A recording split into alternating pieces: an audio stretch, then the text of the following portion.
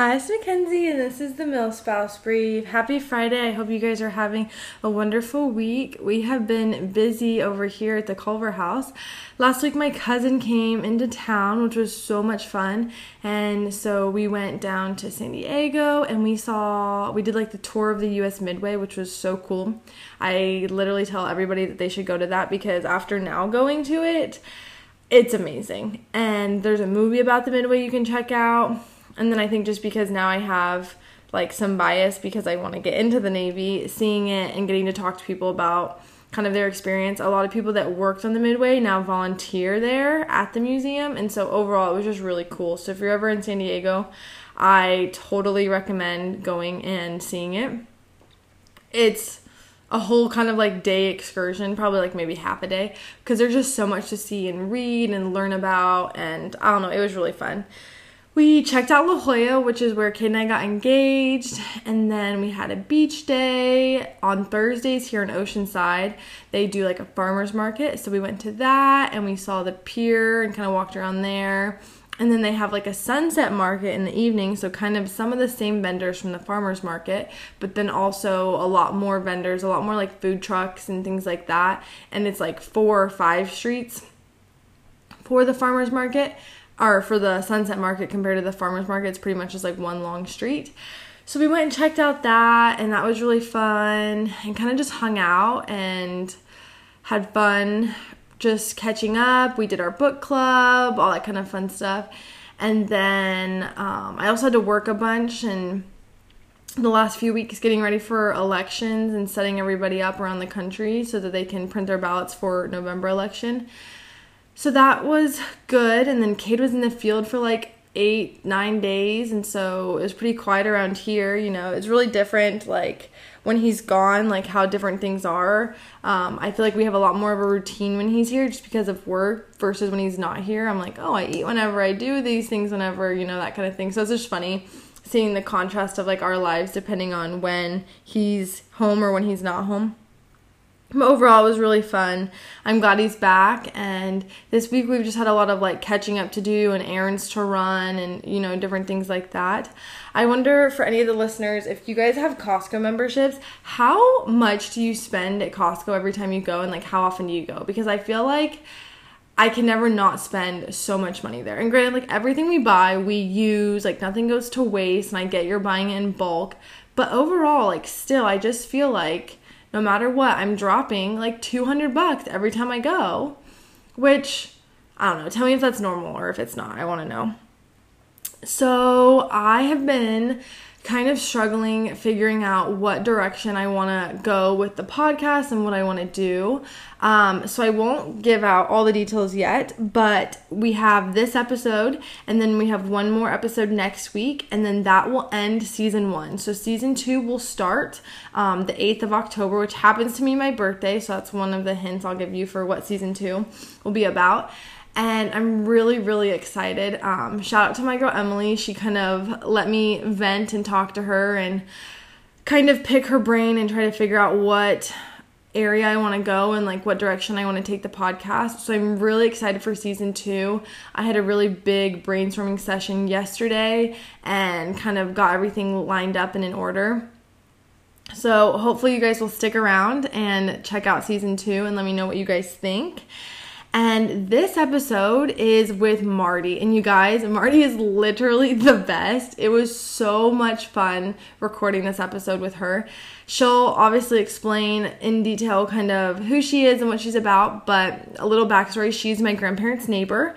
My grandparents right now have a house in Holly Springs, North Carolina, and so that's where they live, and they live right across the street. So Kate and I met her when we went to North Carolina after our wedding in July. And it was really fun talking to her. And then I was like, yeah, I would love to have you on the podcast. And so we recorded the episode about like a month and a half ago. And it's so informational, you guys. She was an active duty service member, and then she was a military spouse, and now her husband just got out. And so she talks all about their life and all the different places that they lived and what it was like raising kids while active duty, then raising kids as a military spouse, having her husband have like unaccompanied orders and them living across the country from each other. So she has so much good insight and a lot of just knowledge, and truly like just so smart when it comes to like how to like best succeed in the military. I felt like I gained so much information that I can apply to my life and to Cade's life and our life together. And so I'm just really grateful that she took the time to get on there. She is a seasoned military spouse, and I am so grateful that we have them on the podcast, because obviously I'm brand new to being a military spouse, and so I know very little compared to seasoned military spouses. And so she really does give a lot of information, and I feel it can help military spouses whenever they struggle. So check out this episode with Marty. I really love it, and it's a bit long, but it's so worth it. So just hold on and listen to the whole thing, because there's so much good stuff in it. And without further ado, here's Marty.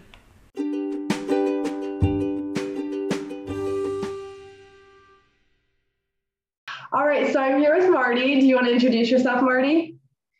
Hi, I'm Marty Yorton. I currently live outside of Raleigh, North Carolina with my family. My husband just retired from active duty Air Force. I was in the Air Force previous to becoming a military spouse. So I spent about 15 years in the Air Force. And then I have spent I'm old. I've spent 20 years, over 20 years. I have spent over 20 years as a military spouse. Oh my gosh. How long did your husband serve before you retired? So he was in a little over 25 years. Wow. That's amazing. Yeah. He was in a little over 25 years, and we have been married about 23 years. Yeah, about 23 years. And so I was only active duty for about, I guess, maybe 2 years of our marriage, because I got out 2 or 3 years after we got married, because I wanted to, I'd had one child already as an active duty member.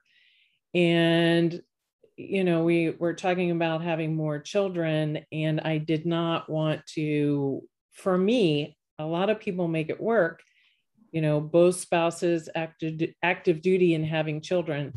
And like we were both in the same career field, and our particular career field required, you know, a lot of deployments. Yeah. What was your guys' MOS?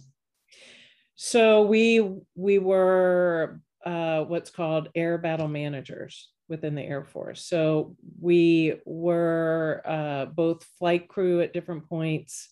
I was primarily a flight crew member. My husband had done both ground crew and flight crew. And, you know, as you move along the chain and get more responsibility, you end up doing more management type things, but still in operations, and being in operations, it's just very demanding. And like I said, some people make it work with both members being active duty, but it's very difficult. The military is demanding, period, whether you're both in or one person's in and the other person is a civilian. It doesn't matter. It's a demanding lifestyle. So for us, our choice was that if we were going to have more children, I did not want to be active duty anymore, because essentially I felt like I was doing both jobs terrible. So, yeah, I mean, that's a lot of responsibility. That's a lot to do. Okay, so backtrack. You said that you were active duty when you had your first kid. What was that like for you? You know, like being pregnant while in the military, going through giving birth while in the military, like that kind of thing. What was your experience? Actually, being pregnant in the military did not, in and of itself, didn't bother me. I got frustrated at a couple points, because at that point I was flying, but I was very strong-willed about how I wanted things to go. So The flight surgeon I had that was responsible for me would have said I was a royal pain in the butt. I was very determined to do it my way. So theoretically, you cannot fly your first trimester. And I somehow did not go to the flight surgeon until almost the end of my first trimester. So I was pretty much there. And then my second trimester, I was able to fly and still continue my regular duties. So I pretty much did that the first 6 months. My biggest frustration, and I actually got pretty angry about it, was I was in instructor upgrade for my field. So I was becoming an instructor for my position, which, at that point, when you're first in, is a big deal. You know you're well enough to teach it to other people. And I was the youngest one that had been picked for that. So I was like, yeah, I was excited. And I was proud that I was successful and had gotten picked for it. And they stopped my upgrade, even though I had finished most of it, because I was pregnant. And at the end of 6 months, I would not be able to fly. So at the 6-month point, at the end of my second trimester, I could no longer do flying duties. And my point was, I have time to finish the flying portion of my upgrade. And their point was, well, we can't use you as an instructor when you finish because you're going to be grounded. And I was like, but you can't get somebody else upgraded in that time period. Like even with my maternity leave, I'll still be ready to go before another person would. But I lost that argument. And for me, that was a real sore point because it wasn't logical. And to me, decisions should be logic-based, not you're pregnant, we're going to yank you. And so I did get to finish it after I delivered, and after I completed my maternity leave, I was able to finish my upgrade. But it did definitely sour it for me. But being pregnant in and of itself wasn't an issue because I worked right up until the end. When I went on ground duty, I just made sure I lined up things. I had been selected to go to an advanced school that didn't require flying. It was all groundwork. I'd been selected for a ground school. And so I was able to talk them into letting me go to a different class. So as soon as I was grounded during my third trimester, I went to my advanced course. And how much time do they give you off after you have the baby as active duty? Is it still 12 weeks or is it different? No, when I gave birth, it was a month because it was a vaginal birth. If you get a C-section, you got 6 weeks. If it was a vaginal birth, you got 1 month. So I went back to work after 1 month, and that was hard. So Is that still the case now? I know they have changed. I don't know about the initial maternity leave, but they have changed. I know that they have changed the rules in different ways, and they're looking at, and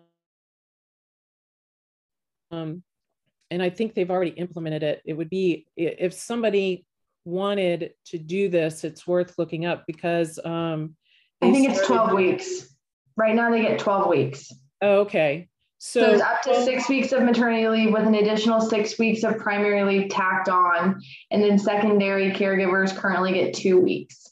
Yeah, I knew they had changed some aspects of it, and they were allowing secondary caregivers to have leave now too, which is great. I mean, I can't even imagine only having a month and then back to work.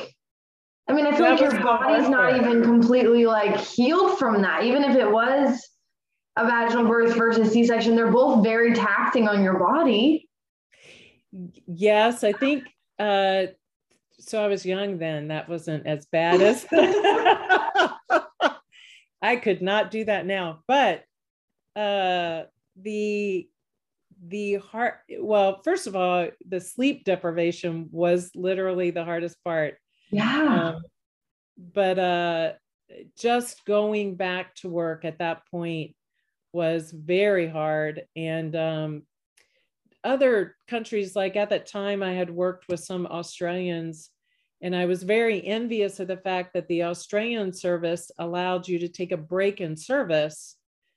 And I think our Department of Defense has looked at this and may have implemented certain aspects of it, because you can take a break in service and come back in right where you were at before.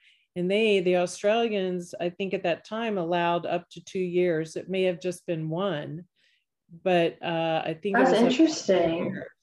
I thought it was fantastic, because I loved my job. I really did love being in the Air Force. I loved my job.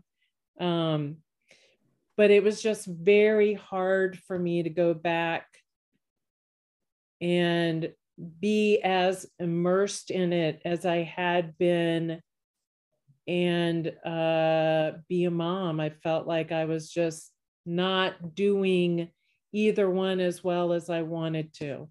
And was your husband also in the military at this time? No, my first husband was a civilian. Okay, so he was a civilian, and then your now husband is in the military, or just retired from the military. Okay, so was it hard for your first husband having you have to go back to work so soon with the baby? Like, how was that adjustment for you guys?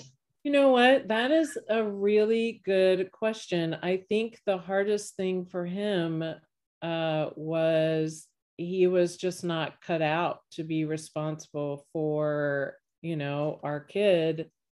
And that really, what he just wasn't cut out for that.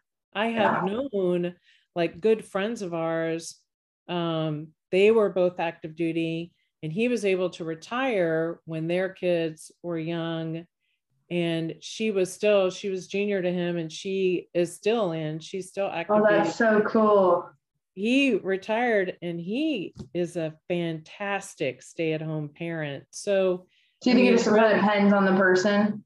I really think it does depend on the person. I've known more than one person that, the non-traditional, role of the man staying home, and that have done well. And so I think it's totally dependent on the person and the couple, whatever, however your family is structured. I think it's really depends on that couple and that family, what works for them, what is best for them. So when I had remarried and both of us were active duty and we talked about having kids, I was very torn, but I really just didn't think the best. So we discussed it, multiple times, both before we got married and after we got married. And the best thing for us and for me, if I was going to have more kids, was to be able to be at home and provide the much needed stability that you need in that lifestyle. Oh, 100%. And I definitely think it's hard because when you have both parents in active duty, you don't have the one that's home because you guys can both be on deployment schedules. You guys both have workups and field ops and things like that. And so I can only imagine how hard it is for dual military with children because you don't have that parent that is home holding and having, like, adding that stability. So that's really interesting. Okay, so explain what you and your husband's jobs are. So you talked about your MOS a little bit, but what did your day-to-day look like? What were your responsibilities, things like that? It really genuinely fluctuated depending on the job that we had. So when I was air crew, the air battle manager job is at the entry level, is you sit in front of a computerized radar scope, and you're getting a lot of different information in through the radar and the computer and the data links that give you data from other platforms and a bunch of different radios. And so you're getting all this information in, and you're looking at your screen and you're listening to your radios, and you have to interpret, in our case, what's happening in the air war. So you're looking for, depending on your area of responsibility, you may be responsible for our fighters, and you have to be able to tell the fighters where the air-to-air fighters, okay, this is where all the bad guys are. This is what the bad guys are doing. This is where the friendlies are. So if in an air war, on so you train for the quote unquote typical air war, and nothing is ever typical, but you would, like, let's say we're going to go bomb this place to support the army and drive back the bad guys. And so you'd have the bombers, you'd have tankers to refuel things, you'd have the air-to-air fighters to make sure that the bombers were protected. And so you have to be able to look at all that's going on and tell whoever you're responsible for the information they need to carry out their mission, whether it's to kill all the bad guys that are protecting the area, or bomb the target, or refuel the other planes. And so it's like orchestra. It's like being a conductor in an orchestra, where you're trying to bring all the different pieces together into an effective mission. And I loved it because it was very fast paced, and you had to think in your feet, and you had to problem solve. And yeah, I liked it. I liked it a lot. But I also did things like I taught at the my dogs. I got to do an assignment at the Air Force Academy and teach English at the prep school. Wow. There at the Air Force Academy. So that was a great job, and I liked that a lot. And I also got to, I went to an assignment where I taught at the school for my career field. So I was also able to do some other jobs. So, when I was in operations, I could have a showtime any time of day. I could have it in the middle of the night. I could have it in early hours in the morning. I could have it in the middle of the day. And then you go fly a mission. You have to brief. You have to execute the mission. You have to come back and debrief. So, that's about a 14-hour day, depending on the length of the mission.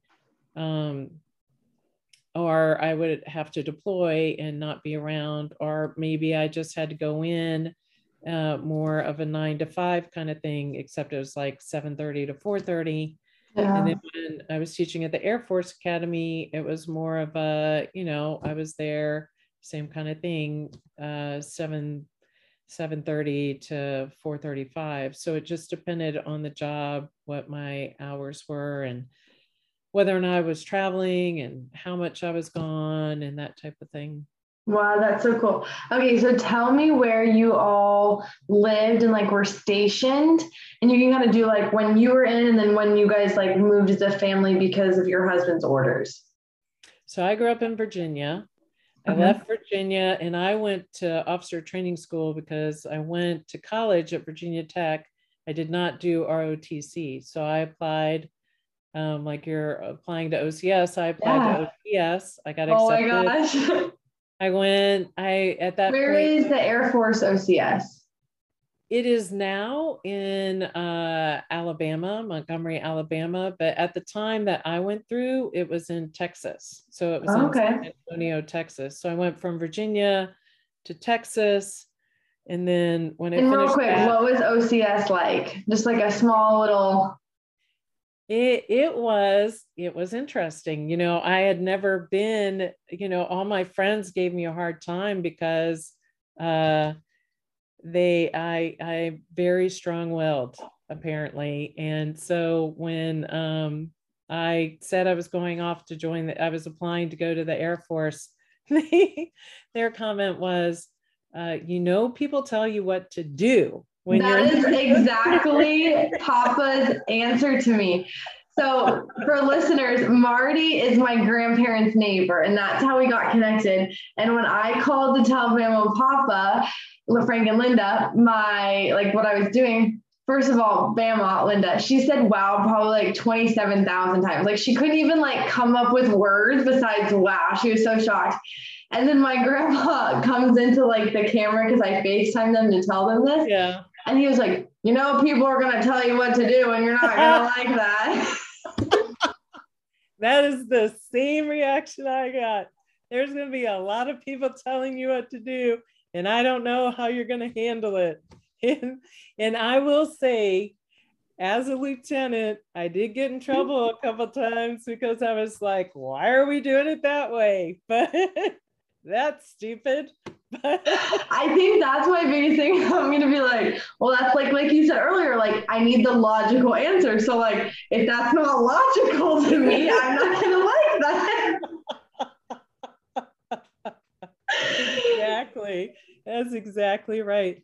But I have always done best when I am challenged. And that is one of the reasons I wanted to go into the military, because I wanted to be challenged. I did not want to be doing the same thing every day. Marty, I think that we're like soul sisters. I feel like this is me talking. So, going to officer training school, I'd never been through anything like that before, but, I grew up doing sports and so, it's that same kind of thing where you're instead of being coached, and I had some pretty hard coaches, it's the same kind of thing where they're like, this is what you have to do. And they give you like an impossible amount of time to do it in, and yell at you if you're doing it wrong. And I'm like, no one's going to tell me I can't get that done. So I actually did very well at OTS, far better than I ever thought I would, because I actually I grew up very introverted, and I still am, in the sense that, I need some alone time every day. Yeah. But so I was very shy. So when I got to OTS, my flight commander, the actual staff officer who was in charge of my flight, told me in one of our feedback sessions, he was like, at some point you're going to have to start talking to people before noon. And I was like, oh, I love that. That's so funny. Sure, I have anything to say before I'm fully awake. So okay, so you went to San Antonio for OCS, and then where did you go after that? So I went from there to my initial training was in Florida, and I had to spend 6 months in Florida. And then I went from Florida to, and that was in the Panama City area. So I was at Tyndall Air Force Base in Panama City. And then I went from there to Tinker Air Force Base in Oklahoma for more training. And that was specifically for air crew training. Like I learned how to do the job in Florida on the ground, like the basics of the job. And then I had to go to Oklahoma to learn how to do the same job on a different platform in the air. So I spent 6 months in Oklahoma. And then my first assignment was in Anchorage, Alaska at Elmendorf Air Force Base. That's now, it's a joint base now. What was it like living in Alaska? I really liked it. I did. I kind of cheated though, because I knew a lot of, like, some of the spouses I was friends with did not like it because they were there all the time, except when they got the opportunity to travel. But because of my job, I was gone at least half the year. So, Oh. their big complaint was the winters are long. And I was like spending some of that time in Central and South America, Hawaii, or the Philippines, So you or didn't have to live in like a forever winter. yeah. So I loved it, but I wasn't there year round. But it is gorgeous. And the biggest thing about being in Alaska was all my family was in the East Coast. And so trying to get from Alaska to the East Coast was at least a 24-hour kind of. Oh my gosh. You flew from, because of the time difference, and you had to fly from Alaska to Washington State, and then there was usually another connection somewhere. So yeah, that was the biggest challenge, so to speak. But it was a great assignment. I loved it. I got to do a wide variety of things. I traveled around the Pacific area because our area of responsibility was the Pacific. So I did a lot of stuff and saw a lot of things in the Pacific, and then also Central and South America. So it was a great assignment. I really loved it. Wow. Okay, so after Alaska, where did you go? That's when I went to Colorado, and I was in Colorado Springs teaching at the prep school right there on the Air Force Academy. And that was another great job. I cannot complain about any of the jobs I had. And I did that for 3.5 years, I think. Yeah, 3.5 years. And I loved it. I found out, and that was one thing about being in the military. I did get to do a lot of things. I found out I was good at things I never would have guessed I was good at. Like who I would have never guessed I would ever enjoy teaching, because I can be very impatient. And I just absolutely loved teaching. I loved that job. And I really enjoyed helping the prep school students. And we got to do both, the academics, and I got to work with them in the swimming program. And we had to help with their military training because it was a small group. So I got to do a little bit of everything. That was a really great job. That's cool. That was something Kate and I were talking about the other day. And this is kind of on like a broader spectrum, but I feel like when I was a civilian, and I still am a civilian, but like now being kind of entrenched in the military life because I'm married to a Marine, I thought that when I was fully a civilian and had no idea about military, I didn't realize that in the military, every job is covered by somebody in the military, So like on like the broad spectrum, like on Camp Pendleton, the mailroom is full of Marines doing the post office job. And all the grounds, it's a working party of junior Marines going, hey, there's some weeds that need pulled. You better get out there with your orange vest. And all of a sudden, you have somebody doing this and you have somebody doing that.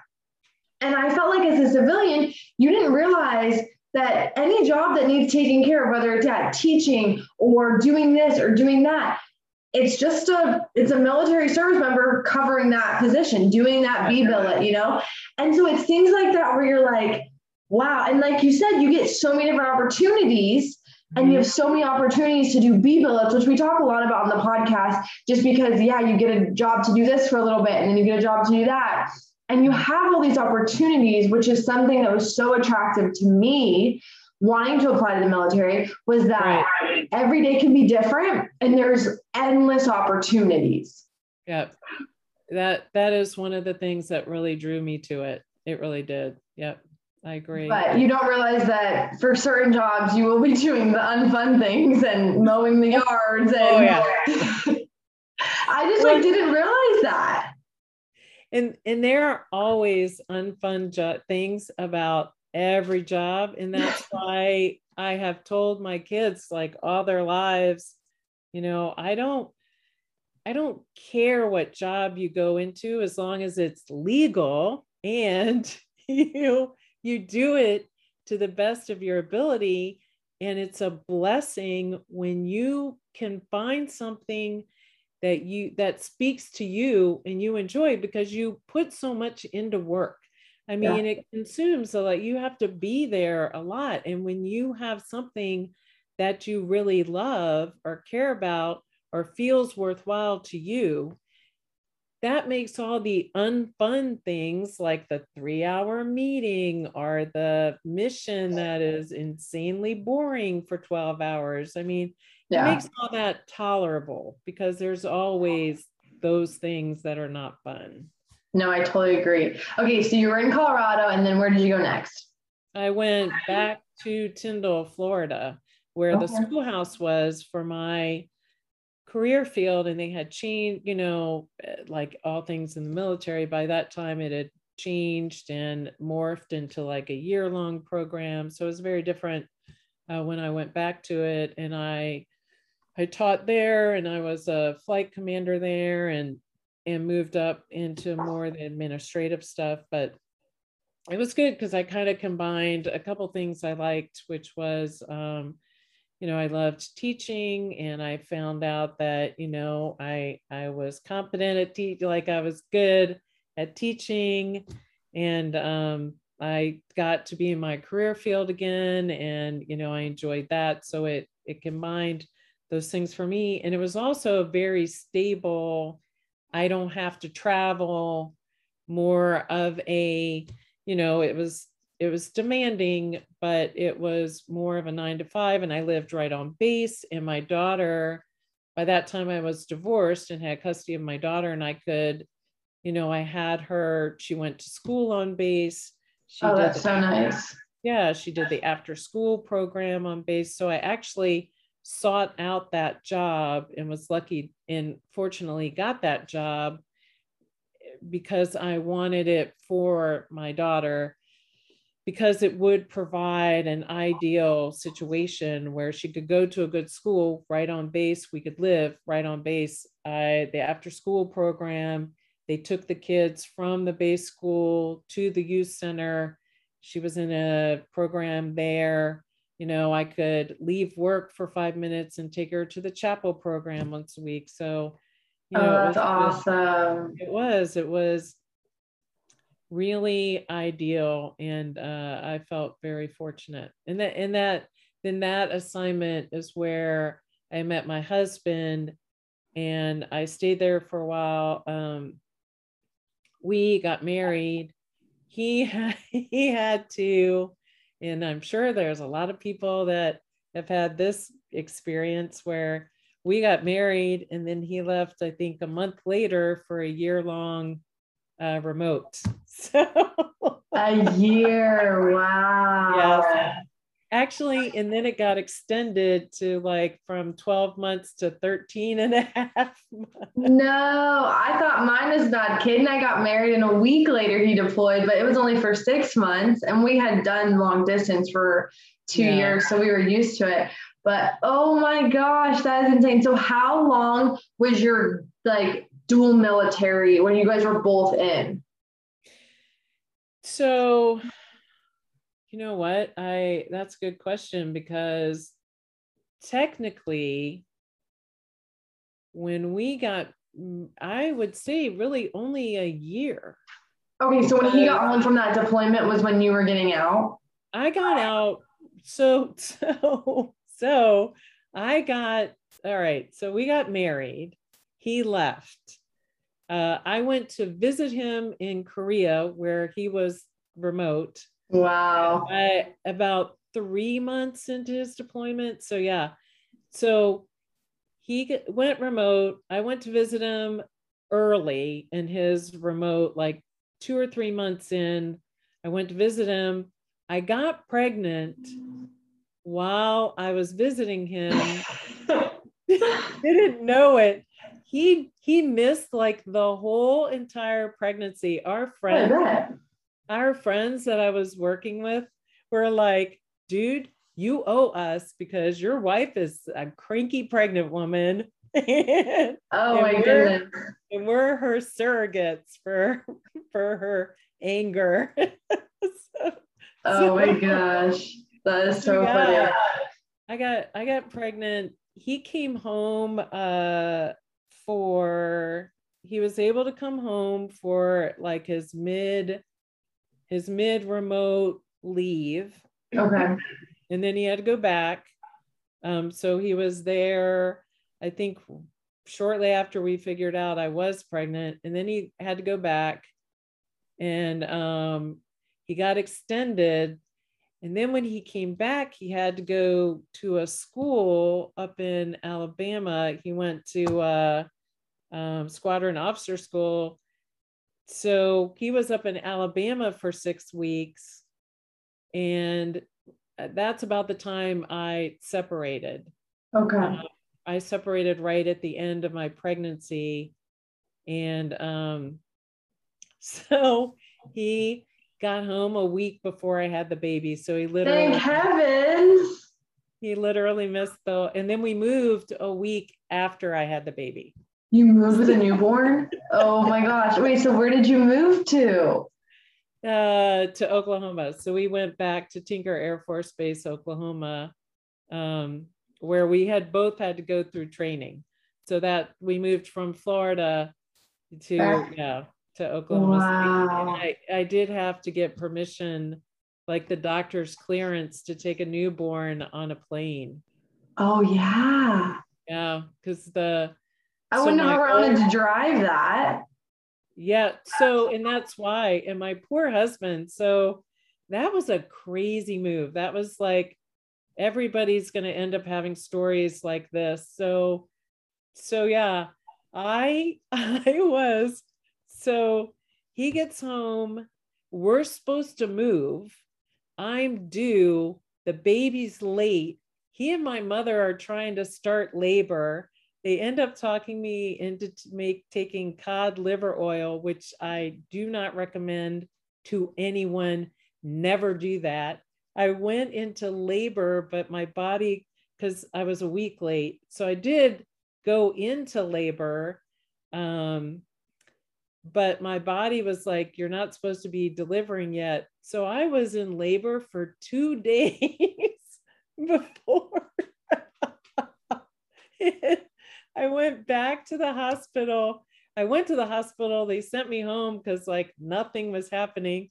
Marty, you're a saint. Oh my gosh. And that was after they told me I was an idiot for taking cod liver oil. And then so I went back to my house as in labor for 2 days. My water finally broke, so I had to go back to the hospital. And they ended up actually having to do a C-section. Like I was in labor all day. And they ended up having to do a C-section. So I had a C-section. And then like a few days later, got back home. And then like a week and a half later, because like the movers are all scheduled. Yeah. So like a week later, the movers are there to take everything away. Oh my gosh. My husband took one of our cars in the U-Haul and like tried to managed to beat the movers to Oklahoma. And then he flew back so he could take the other car. But he like flew back. So he beat the movers there and we were able to move door to door because I already had a place to live, which is worth like all the pain it took, because having to put your stuff in storage and then have to move it again is awful. Yeah. So door to door is fantastic when you can get it. So he beats the movers to Oklahoma. They unload everything. He immediately catches a plane to come back to Florida. He comes back to Florida, we like have to pass, it's a base house, so we have to pass inspection, get out of it. That was crazy. We managed to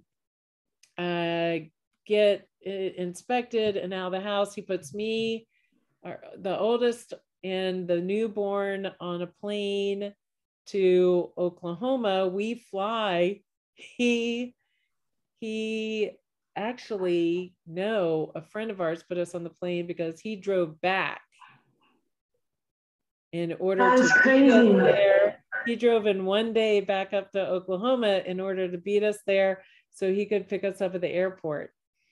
And Wow. that was That is crazy. Okay, so you guys lived in Oklahoma, and then where did you guys go after that? Because he's been in what he was in 26 years, right? yeah, well, a little over, not quite 26, a little over 25. So we went from Oklahoma. We were there for 4 years. We were in Oklahoma City. We lived up in Edmond, but the Oklahoma City area, Tinker Air Force Base, for 4 years. And then we got transferred to Las Vegas. Okay. He was there 3 years. And then the last year he was in DC going to school, and the kids and I stayed in Las Vegas. So I was there 4 years, and then we went from Las Vegas to Virginia. We were there for 2 years. Was that close to where you were raised? It was. That was the first time I had been close to my family. We were in Northern Virginia. He was at the Pentagon. Oh, wow. And, that is so cool. So my parents were about, depending on traffic, of course, traffic is horrible there, but 3 hours basically from my parents. Oh, I bet you they loved that. Yeah, that was great. So we were there 2 years, and it was nice being close to home. And then we went to Idaho. So we went Las Vegas, Virginia, Idaho. We were in Idaho, mountain home, the middle of nowhere. Idaho. Mountain home, Idaho, for 3 years. And then every place has its pros and cons. And granted, some places are better than others, like getting stationed. I mean, y'all are Marines, so you get stationed, let's say, in San Diego on the beach. Yeah, that's a nice area as opposed to the high desert plateau of the middle of nowhere, Idaho. But there are great things about, like, we got to go. My husband's from Montana, and he has relatives in, the Seattle area, that western half of Montana. He had family in Boise, Idaho area. So we were able to see his family, and they're just beautiful areas out there. So it's for sure. There's a lot of beautiful areas. It's all in what you make of it. So how far were you from like Coeur d'Alene and those kind of areas? Actually, Coeur d'Alene, because we were in the southwest part of the state. Coeur d'Alene we never went up to Coeur d'Alene because it would have been a long trip to try to get up to Coeur d'Alene. Oh, I bet. But we would go up into the mountains. My favorite spot in Idaho that I used to always call my happy place was McCall, Idaho, because it was gorgeous. It was up in the mountains, and there was a huge lake up there, and it was fun any time of year. So, and we went to Yellowstone multiple times. Oh, that's so neat. Yeah, so it was good. We got out to Seattle to see his sister and her family. So it was a really good. It's a nice location of like all the places that are close to it. Now, yes, and we lived on base there too, and so yeah. I mean, and we had told the kids, the younger two had never. So obviously, the oldest lived on base in Florida. And we told the younger two when we were moving to Idaho, we were like, we're going to live on base. It's going to be different, but there's some great things about living on base. You're going to have a lot more freedom, because living on base, you are, no kidding, a gated community. Like that is a gated community. Gated community with armed guards at the gate. So which is so funny that you say that today, because literally I went to the store today and I had I don't want to say like a scary situation, but as I was like pulling in, I saw this guy like walking out of the store, and it was just Dollar Tree. It's like 2 miles from my house. Like it's not far or anything. And so I saw this guy walking out of the store, and I pulled up, got out of my car, walked in. And so I'm in there and I'm grabbing a bunch of stuff for a gift and like this trip I have upcoming and yada, yada, yada. And all of a sudden that same guy walks in and like walks down past the aisle by me. And like most definitely probably does not have a home, if you catch my drift. Yeah. So I was like, all right, well, like this is the exact same guy that just walked out of the store. And so I'm like walking all over because I'm like, wait, I forgot that on that aisle. I'm like, I'm just kind of like back and forth all over. And I was trying to put this goodie bag together for my friend. And just like random stuff because she's getting married. And I was like, oh, I love these scrub brushes. And like, oh, this is super nice. And then she's going on a road trip for her honeymoon. So I was like, oh, I'll grab snacks. And like, it was just super easy. And so I'm walking all over the store. And every aisle I see him. And I'm like, this is so creepy.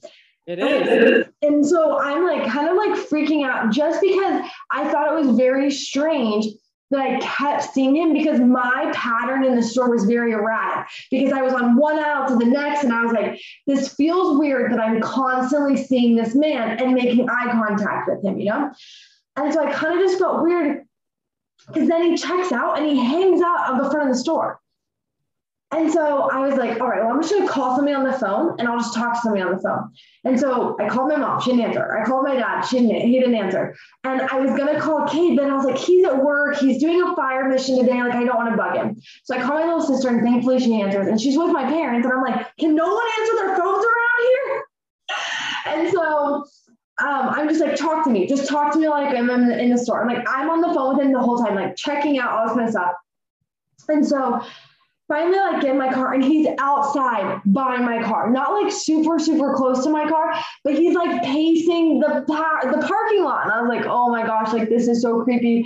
And so my mom's like, I'm so sorry I didn't answer my phone. And I was like, it's okay. I just like wanted to sit on the phone. So I'm talking to them, and then I get back on base, and my mom's like, oh, you're gone, right? And I was like, yeah. And then she's like, are you sure you're okay being at home? And I was like, well, Mom, I'm back on base. Like, if something's creepy, I'll just tell 10 Marines and they'll jump on him, you know?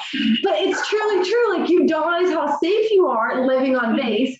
And then Kate finds out, and he's like, why did you call me? And I was like, I thought you were CPXing. Like, I thought you were going to be busy. He's like, no, you always call me if something like that happens. I will answer my phone for you. And I was like, okay, I'm sorry, but I just don't want to get you in trouble. But like, it was creepy. And everyone talks about Oceanside being creepy. Sorry, my husband just came home and is deciding to unpack his lunchbox while I'm recording. Babe, it's loud. I actually cannot hear it. All of a sudden he like scares me because I see this person walk into my kitchen, and I was like, oh my gosh. And then he's like turning on the faucet. There he is. Okay, we'll just cut that part out.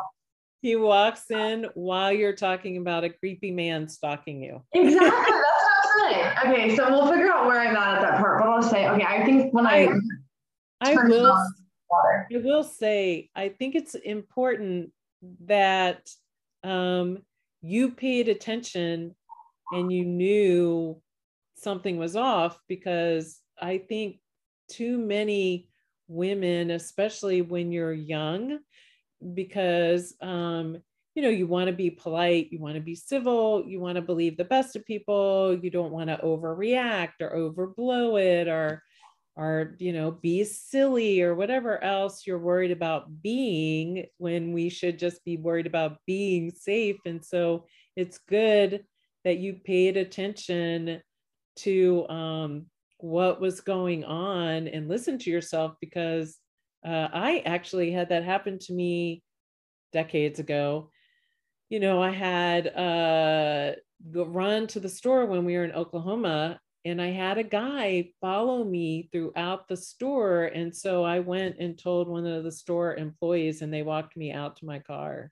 That's so good. And that's what I'm saying. Like, I feel bad, like, saying like, oh, well, he was homeless, but like he was. And like, my thing is like, it was just scary. And I thought like you said, my mom has like ingrained in my brain to like, be aware. And that was my thing, is like, I don't jump to conclusions super like quickly, but I was like, I'm walking erratically through the store, like switching aisles because I was like, oh, I forgot this, I forgot that, I need to get this, I need to get that. And then to constantly see him, and I was like, you've been in the store twice now already. Like, this doesn't make sense, you know? And so that's like why I was like so freaked out. So then I'm on base and I'm in the commissary and it has no service. And Kate's like freaking out calling me. And he's like, why didn't you call me? Like all this kind of stuff. And I'm like trying to like find a spot in the store where like I can get service and like answer him. And so everyone's like, I'm like stopping mid aisle, like, can you hear me? Can you hear me? You know what? But the other thing you can do if you're in that situation, and I've told my kids, especially my daughters who say I've made them totally paranoid. I'm like, good, I've done my job. So I've told them, don't be afraid to like make stuff up. Don't answer intrusive questions from people. 100% Ubers. I go, I tell people I know the city. I'm like, yeah, you're dropping me off at my cousin's house. Well, you got a suitcase. Yeah, because I'm staying the night there. Like, yeah, I always like, I come up with these erratic stories. And then I'm like, okay, and I'm like, so I just want you to know that like I was a stripper in my past life and now I'm visiting this state and I have 12 siblings because I have 4 dads. And that's what the Uber person knows about me. Or, you know, if you couldn't have gotten anybody on the phone, you just start pretending you're talking to your husband, the 250-pound, 6'7" police officer who likes that makes me think of something. So when Bam and Papa were moving from their Ohio house to the house that they live in now, it was around the same time that I was moving into my apartment in Ohio. And they pretty much got rid of all of their furniture because they bought all new furniture for their Holly Springs house. And so they left a lot of furniture for me. And so one day they're like, hey, go over and grab all of the drawers of the dresser. We'll move the dresser because it's obviously too heavy. But if you can just take all the drawers, put them in your car and take them to your apartment. So I was like, okay, Saturday afternoon, middle of July, Westerville, Ohio. Very, very, very safe town. All this kind of stuff. So I show up, I back my car into their garage, open up my trunk, go in the house, and I grab 2 drawers. I put them in my trunk, and all of a sudden I see this car. And like exactly the feeling I had in the store, the like hair on the back of my neck sticks out. And I'm like, why is that car sitting there? And for some reason, I just sat there and looked at it. And they had a for sale sign in their yard. And so I was like, okay, maybe it's it. But it said like pending or close or something like that. I was like, well, maybe someone's still just trying to get the information. And so I just stand there and watch them. And so they do this loop. They keep driving back. They do like in the cul-de-sac and they come and they sit in front of the house. And I was like, I feel like that's just so strange to sit in front of the house. And so I just sit there and stand there and I kind of just watching them.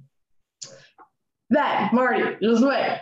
They pull up, block the driveway, and like pause there, then keep driving, do a U-turn in the middle of the street, and then park diagonal from the house and sit there. That's and so at this time, I like have my mom on the phone, and I'm like, "Hi, Mom, I'm here," and she's like, "What's going on?" I'm like, "I don't know, just talk to me." They do that 4 times, and they come back again, and they park in front of the street, and they do it again. And I'm like, oh my gosh, what is going on? Like, this is strange. So then my mom's trying to call the police. And like, I'm deathly afraid of them being like, you put a false call on, you know, like my fear is that like, you know, like I was always taught like you only call the police in emergency. So my mom's on the phone with them and with me. And so they're like, we're sending someone over. And then the car pulls in, blocks the driveway and tries to start talking to me. Oh, that's so creepy. And so they're speaking a language that I don't know. And so I just keep saying like, I'm sorry, I don't understand what you're saying. And then they're like, come here, come to the car, come here. I'm like, I can't, I'm sorry. And so I'm like trying to talk to my mom while she's talking to the lady. So then the operator is like, get off the phone with your daughter, let us call her. And they basically told me that if something were to have happened to me, it would have been better for them to be on the phone with me because they record every call and they could kind of play certain things back. Yes. So finally, I think they realize the police are coming because I'm on the phone telling details of the car to this lady. So they literally like storm off, like drive forward. And so I'm like kind of happy they leave, kind of mad because I'm like, I wish the police would have like seen them. But my fear was that since they drove off, that the police would think I was lying. No, yeah. So the police finally show up and they basically were like, next time try and get more details. And I'm like, I was too afraid to get closer to the car. Like, you want me to like get snatched? I have no idea where these people are coming from. And they had tinted windows. I don't know how many people were in the car, like all this kind of stuff. And so the police show up and they're asking all these questions, and I'm like just crying because I'm like, I almost just got snatched from the middle of Westerville. Like, what is happening? But it was creepy, and it truly taught me like how alert I need to be. And it's not that like everybody has bad intentions, but you don't know who has bad intentions. You don't. And clearly that was very suspicious behavior, like the guy following you around the store. You have to assume, I mean, you don't want to think bad things about somebody, but you have to assume that is a potentially dangerous situation when someone is clearly following you, lingering by your car, or when the creepy people in the tinted windows are like clearly hanging around, observing you. And you can't go near that car. You're right. You don't. They're like, you should have gotten more details. No. And sorry, that was like a tangent, but that's the thing about base. We feel so safe, and I love that. And I think we sometimes take it for granted, like how safe we really are. And it's something that I'm like, don't realize like how wonderful it is to live on base and have those extra levels of security. I was in Oceanside like right when I came to California, and I had a car follow me home from the store. And do you know how nice it was to pull up to that gate and them have to turn around? I was like, yeah, you're not getting through them, buddies. The MPs will get you. It is so awesome. It is. You're like, bye-bye. Yeah, and because if worst case scenario, he got behind me because he somehow had base access, I gotta talk to a military police before I can walk in. I gotta show my ID and I gotta say, that car has been following me. I don't know who that's in that car, but they've been following me for a very long time. Yep. It's nice. So nice to live and feel so safe and secure. Yeah, my kids loved living on base because like the first year we lived there, my youngest was, oh my goodness. So he would have been in second grade. And it's time to trick or treat, and he's standing there with his friends, this little pack of boys, and we're like, yeah, y'all can go trick or treat. And he just looked at me like, wait, what? We can go by ourselves? Like, yep, go to this area and they just had the best time. So yeah, they loved living on base and having it. And it was in Mountain Home, you know, every base is going to be different in the dynamics, but it's usually a very tight community. And especially Mountain Home Air Force Base was actually 15-20 minutes away from town, and the town was really tiny. So you have a small Air Force base in the middle of nowhere, 20 minutes from the smallest town. The closest town is this tiny little town, which is an hour away from like the nearest city. So it was a very close community. It was a really awesome. Yeah. Okay, so in Idaho, where did you guys go after? We went to Belgium. So we went from Idaho. Cool. What was it like moving across the country? Overseas moves are hard in and of themselves and can be really crazy. Moving overseas is like a whole nother level because you have to send like your hold baggage that is supposed to get there sooner. So items that you may need sooner. So you kind of have to sort like, what do I have to keep with me the whole entire time? Like what has to travel with me? What can I send in hold baggage, which is a small shipment that's theoretically supposed to get there sooner, that will have things you need right away.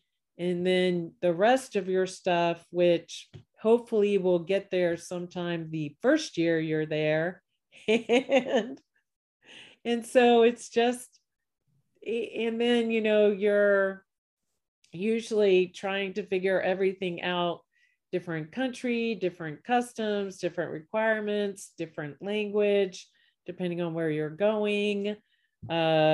Most people don't necessarily know the language in the country that they're moving to. And what language is spoken in Belgium? I don't think I know. There's actually three. The part that we were living in was French. They spoke French. The upper part is Flemish. And then there's some areas that speak German.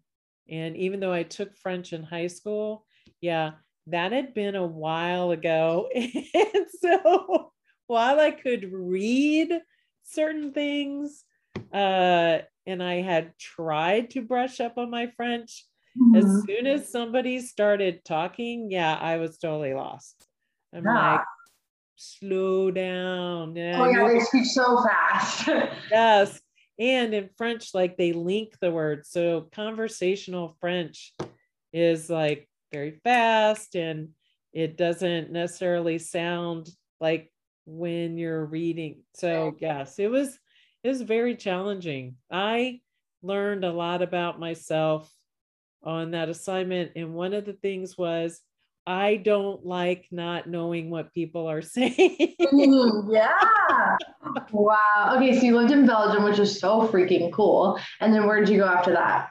We went to Alabama for a year. Shane went to school. So we were in Belgium for 2 years, Alabama for not even a year. And then we moved here, and he was assigned to the Fort Bragg Pope Air Base complex. And he was there for 2 years. And then the kids and I stayed here, and he went to Vegas for 2 years. That's right. I think I remember Bama telling me about that. Yeah. So he was in Vegas for 2 years, and then he retired from there. So how often was he able to come home when he was doing the 2 years in Vegas? Well, that's a good point. So in theory, he was going to be gone a lot during that assignment. That assignment requires a lot of traveling. So that was one of several reasons the kids and I stayed here. But then COVID happened, and he wasn't able to travel, and that included coming home. So there were longer stretches that he did not get to come home. So that was really hard, because he was out there, and it was really, at least I had the kids. He was out there by himself, locked down, and he was renting a crappy little apartment because, we're running 2 households. So you're trying to split BAH and everything like that. So he had a minimum amount of stuff in a crappy little apartment, and he didn't even have cable or internet. He didn't, and so he was, that was hard. Oh my gosh. Yeah, that is hard. So what was the deciding factor of having him retire after 25 years? Well, I think for him, it was a lot of reasons. It was a lot of different things. We had demanding assignments. We had been apart a lot. And I think, having both perspectives, having had been active duty and had a child, and I had to deploy a couple times after I'd had my daughter. It is hard being the one at home when your partner deploys, but it's also really hard being the one that leaves. And especially, which is something I think that I'm interested to see if I get in, how that changes, because it is different when you are the service member, but it's also when you're the wife, and you've been able to experience both. So you really know what it's like on both sides of the coin, which I think is so valuable. It is. And it did, I think it did help, because I see a lot of spouses and partners that don't have a military background, and they're introduction to the military is when they marry into it. And it is very challenging. And I think it's harder if you have not been in the military to be tolerant of or understand that when orders change at the last minute, or like, you're supposed to go to this job and you don't go to this job, you're supposed to deploy then, you're not going to deploy then. All the stuff that as the outsider, you think is just ridiculous. And don't get me wrong, sometimes it is actually ridiculous. And sometimes it's just the way it is, because, the military, I used to say, the military likes to keep its options open. And really, that is the truth. You may, like, the situation may change, or there may be a better way of doing it, or they don't want to do that anymore. They don't want to do X, you got to do Y. I used to say when we were mission planning, you have to start with a plan. Like, you have to have a plan, and then you have to be flexible, because that plan will change 20 times. Yeah. So you have to know your job well enough and the situation well enough to be able to flex. And so, like, I think being in the military made me like I'm going to plan for every contingency kind of person. Like, when we would get ready to move somewhere, oh my word, I would look up every bit of information that I could. I would, like, because we had kids, I'd look, okay, what school do I want them to be in? What can we afford? Where can we afford to live in those schools? Like, you get different schools that you are interested in. Sometimes you have no choice. Like, when we moved overseas, we didn't really have a choice as to where the kids would go to school, or when we moved to Idaho, there was very limited choice. So sometimes the choice is limited, but, I would just look up, I would be as prepared as I could, because it gives you a little more sense of control. Because there's, like, I tell my kids all the time, you have no control over anything in your life other than your own behavior, like how you do things. And that's hard enough. Like, to me, that's hard enough to do, is like control my own behavior and be the best, that I can be. And so, it gives you a little more sense of, I don't know, security is not the right word, but, like I've said a million times, it's a very demanding lifestyle, and moving is stressful, and you're moving all the time, and you have to find, like, new everything, new doctors, and the military member, whoever the military member is, they have a distinct advantage when you move. Like, moving is way harder on the non-active duty spouse and family, because the active duty member has a job they're going to. So even though, I know from experience, you're nervous going to the new job, you got to prove yourself all over again. So there's all that stress. But at least you have something to focus on. You have something to put your energy into. The spouse doesn't. They're the ones worrying about the school and the kid and the house and all of that. That is exactly right. Because whether you have kids or not, when you're the active duty member and you go to a new base, boom, you have a group, you have a reason, you have a purpose, you have a group, you have a job, you're all set. If nothing else, you have that. You could be like, no one else in the universe, but you have that. As the partner, you go someplace new, and they talk about, there's a lot of talk within the military community about kids and how to transition kids and everything. That's important. But whatever I have seen and experienced is, as an adult, it sucks having to make new friends everywhere you go. Like, I had one friend when they got transferred from Virginia, and I had known her before. We had been stationed together before, and they had to move, and then again in Virginia. And she found out they were moving. She's like, I don't want to move. I have enough friends. I don't want to meet anybody else. It's exhausting. And I was like, it's hard to I feel like where I'm at right now is like, I know we only have one more year in California. And so I'm like, do I even want to meet new people? Because it's only gonna be a year.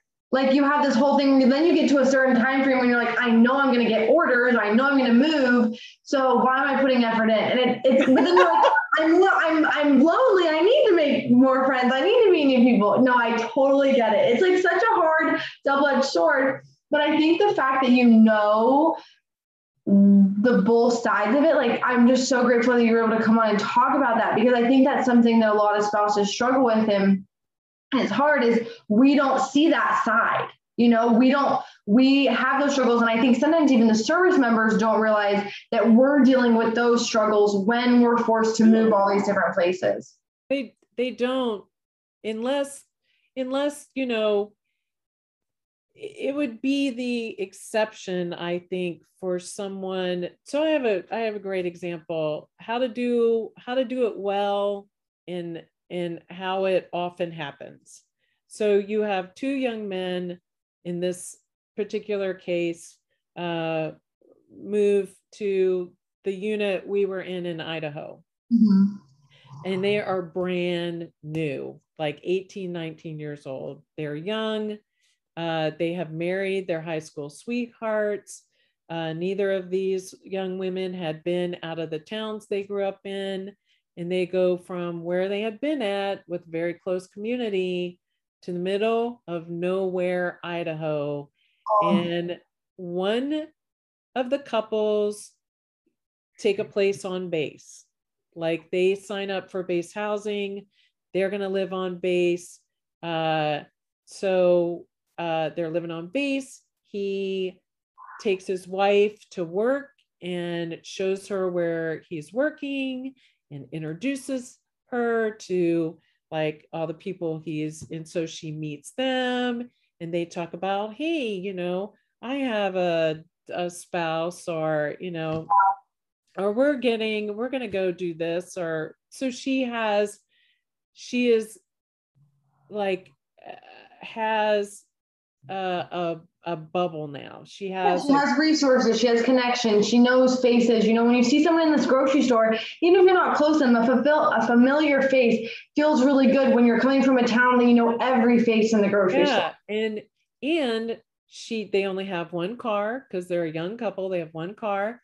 She can walk to stuff if she needs to. Oh, I know. I literally love walking everywhere to base because it's so easy. You can. It's nice. She can. So the other couple takes an apartment in town for whatever reason. It's not important. So they take an apartment in town and they only have one car. And that town is literally 15, 20 minutes away. And she's isolated inside an apartment 12 hours a day. Doesn't know anybody.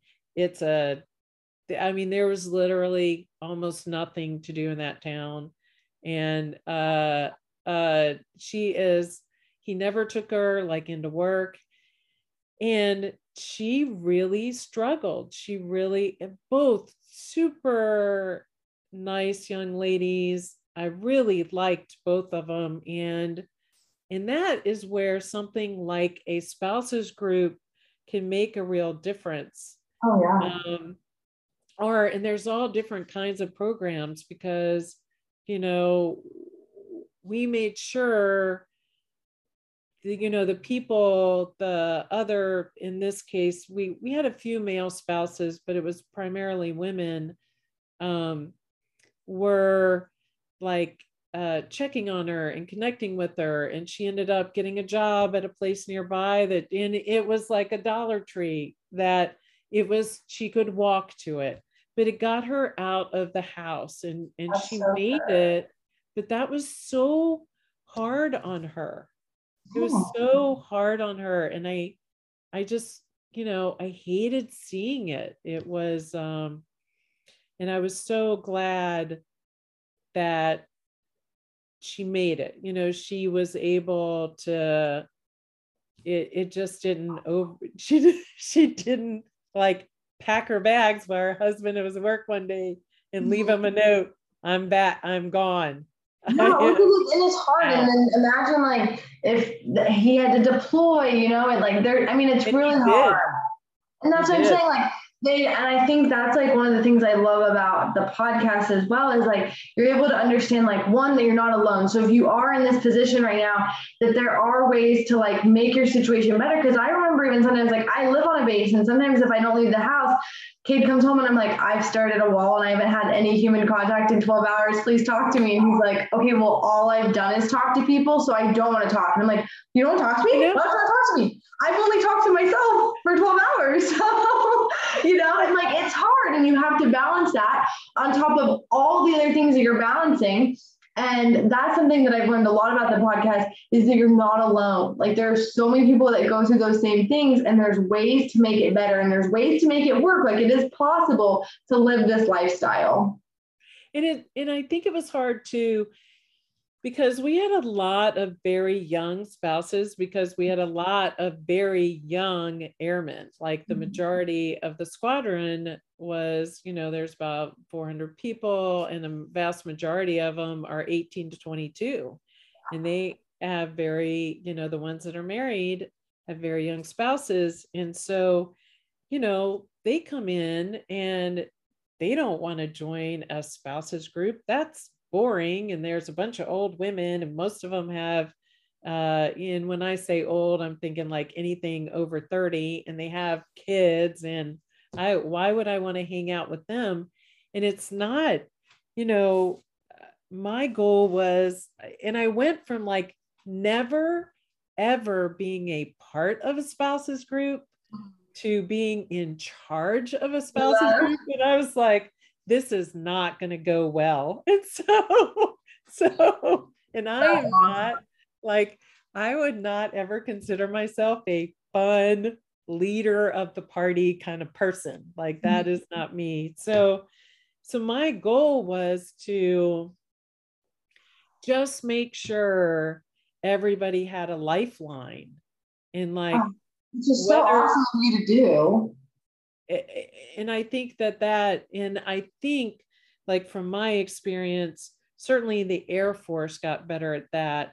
And I know the Navy already had, like when I was coming up, both as active duty and then as a spouse, I knew the Navy had different programs and they have like, it's called like Fleet and Family, I think. Yeah. And they really had to. I think the Navy, I could be speaking out of turn, but I really think the Navy did, and by extension, like the Marines did, already was ahead of the other branches because, from the beginning of the Navy, they put people on ships and sent them away for at a minimum 6 months. They were gone forever. And if they hadn't had some programs in place, they would have never had an intact family. That's so cool.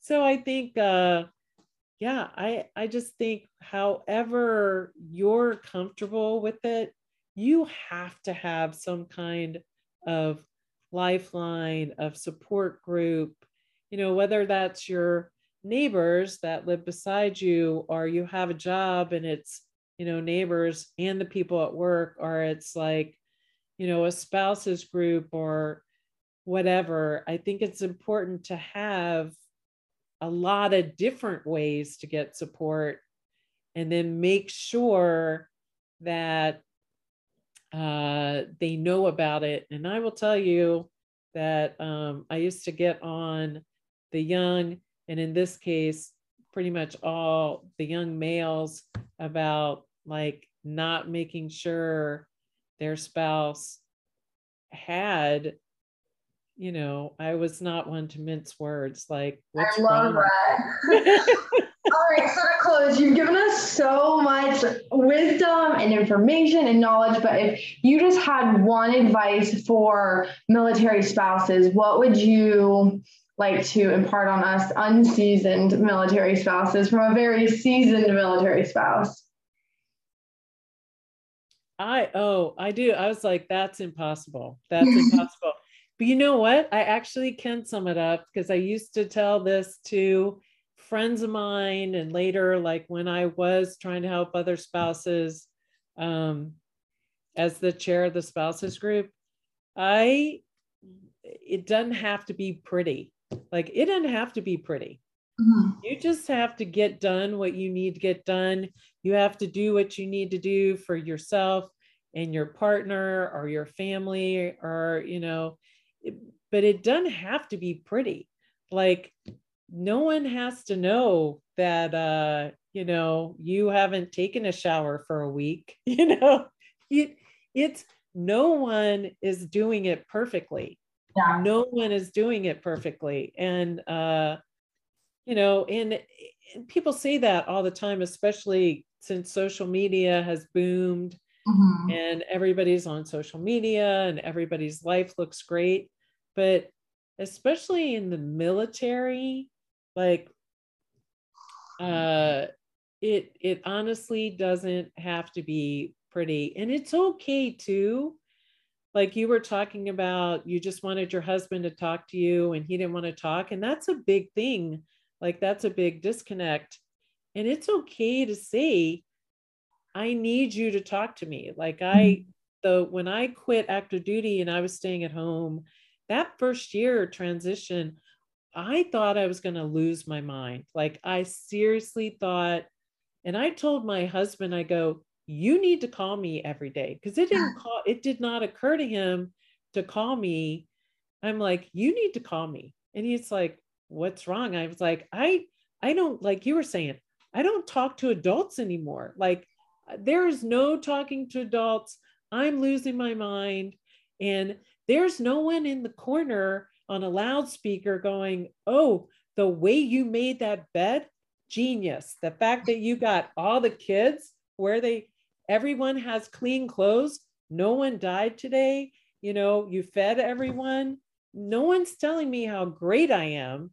And I had just left a career field and a profession where I knew right away if I was doing a good job or not. Yeah. It's like I feel like they talk a lot about that. Like when you stay home with the kids, it's what is it called? They just say it's like a job where you don't get paid and you don't get told thanks. Like it's a constant job of doing all these things and no one being able to tell you did a good job because it's either children or no one's there to view it. Yeah. And if you have kids, I mean, my statement on parenthood, I'm like, it's so unfair. Like in parenting, you have a job where like you could die and not know if you were at all successful at your job. Like, even if you live to an old age, how do you know if you did a good job? Oh, that is so funny. I'm used to knowing whether, I used to think I was reasonably intelligent and somewhat competent. And then I became a parent and I found out I didn't know anything. Didn't get anything done right. So yeah, I mean, I think it's common for humans, I guess, we have such high expectations for ourselves, and the military attracts a lot of very type A, or however you want to put it, people that are highly motivated to do well and to succeed and excel. And it's easy to, and there's a lot of pressure, it's a closed community and it can be extremely supportive, but there can be like a lot of pressure to feel like you have to be a certain way or do it a certain way. And there are so many different kinds of people in the military, and especially the spouses, because they're from all over. I mean, you could have an 18-year-old that just graduated high school and hadn't been out of her town, Or I knew another woman I lived next door to that was a professor of political science. That's awesome. And so there is a huge vast, and that's, I think, that's cool, but it does make it hard in certain situations because it is so vast. it is so vast and it's so varied. And I think it's hard when you're a spouse because there are often assumptions made about a spouse that, you maybe that it was very hard for me. And I would get really mad when I went from active duty to being a spouse, when I contacted base agencies or I had to interact with, like, I don't know, the moving office or whatever, they can be very condescending to spouses. You're like, you wouldn't talk like this to my husband, and you wouldn't have talked to me like this if I was actually still in. So let's watch ourselves. Yeah, and it's I think it's a big mistake in life in general to make assumptions about somebody else's intelligence or education level or ability to do something or whatever, based on the fact they're a military spouse. You don't know anything about them. So there's such a wealth of people and talent and personalities out there and interest. Like, there are so many people, like, you may have a rodeo champion living next door to you and you don't know that.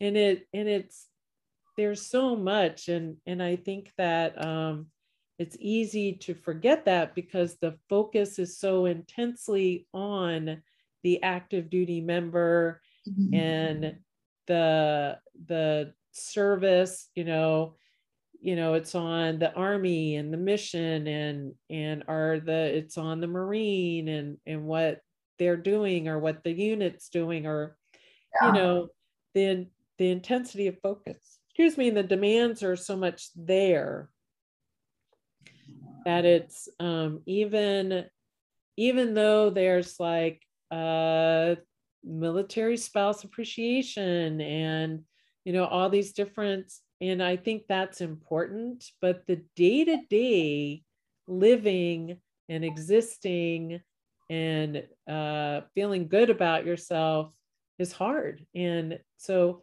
having a military spouse appreciation day, that's great, but the everyday appreciation is what is usually feels like it's lacking, Well, thank you so much. This was literally awesome. I'm so grateful. I've learned so much, and I know all the listeners will too.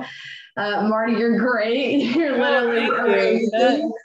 And you guys had such a cool story and all the different places that you guys have lived and what you've experienced. And I love that we have people like this on the podcast, because I know that there's so many people that needed to hear what you had to say and needed to know that it doesn't have to be pretty. You just got to get it done. That's my motto. Doesn't have to be pretty.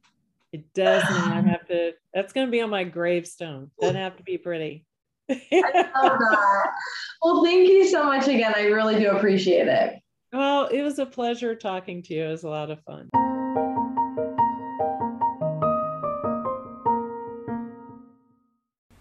All right, y'all. Was that episode not awesome? Another huge thank you to Marty for taking the time out of her day to come on and for all the insight she gave us. And obviously you can tell we had so much fun. We just laughed the whole time. It was so heartwarming, and she truly is the best.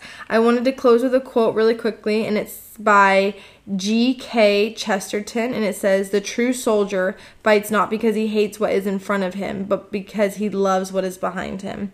And I just wanted to give another shout out to all the men and women that serve our country and that put their lives on the line. I am truly forever in debt to them, and I'm so grateful that we live in this country and that we have the freedoms and abilities that we have to do these things in this country. I'm really excited that I have the opportunity to do this podcast, and I'm really excited after having all these conversations about what's coming up for season 2. I hope you enjoyed this episode, and next week's is with Bianca, who was on a little bit earlier in the year, and we talk all about infertility and miscarriages and rainbow babies and kind of what to do if you're experiencing problems conceiving, and it was really informational and I learned a ton. So check that out, and then season 2 will air on October 8th. Thank you again for tuning in, and I hope Marty was so informational for you and you gained something, and I will catch you next Friday.